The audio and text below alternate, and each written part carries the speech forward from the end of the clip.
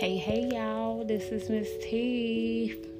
I'm just coming on here just to talk a little bit, give some encouragement for somebody who's sitting in the back, sitting in the front, dealing with a lot of stuff, a lot of stress. I know COVID hit and a lot of people lost their jobs, lost their loved ones, and lost their minds. I found out a lot in myself and with myself during COVID. It made me open my Bible more, made me respect the fact that I was already quarantining and already wasting a lot of time not cultivating what God blessed me with. I feel like everybody is blessed with a gift, whether you know it or see it or not. You're blessed with a gift that can help the world and help people with mental issues and etc.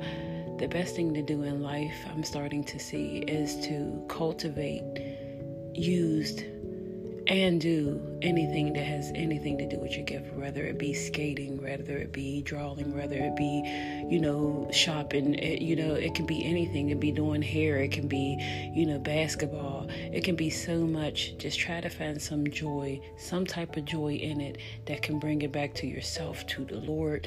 You know what I'm saying? Because it feels better when you're helping people, but it's hard to do any of that when you're operating in a space of hurt. We all have been hurt by somebody that loves us, close to us, not close to us.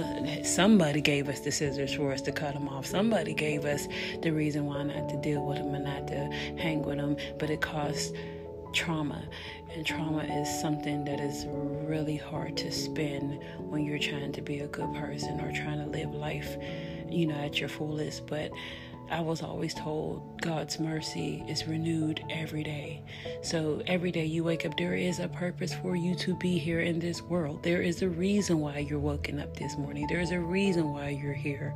The fact that you don't know it, that's okay. That just means it's not your time to explore it. That means that's not your time that God's given it to you. But every day that you wake up, take advantage on the breath that you're, the breath that you have, Take advantage of the sight that you have. Take advantage of your hearing. Take advantage of everything that God has given you, or whatever your God has given you. I believe in Christ. So whatever he gives me, and that's the breath to wake up the next morning, because there's a lot of people not waking up tomorrow. Take advantage. Cultivate those gifts that you have been blessed with. And trust me when I say you will love and live life way better.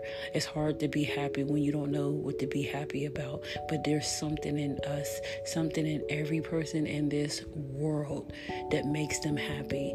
And whatever it is, if it can bring revenue back to you, you work that thing until it brings money back in your house. But do not sit here and take it 6 feet deep to a grave to where nobody can experience the blessings and the gifts that we're giving to you, because there is millions and billions of dollars in the grave right now what people are never able to bring out. But that's okay, because what was in somebody else may be in you. You may not know it yet, but work some of those gifts you got, and I'm pretty sure God is going to manifest anything and everything that he has for you.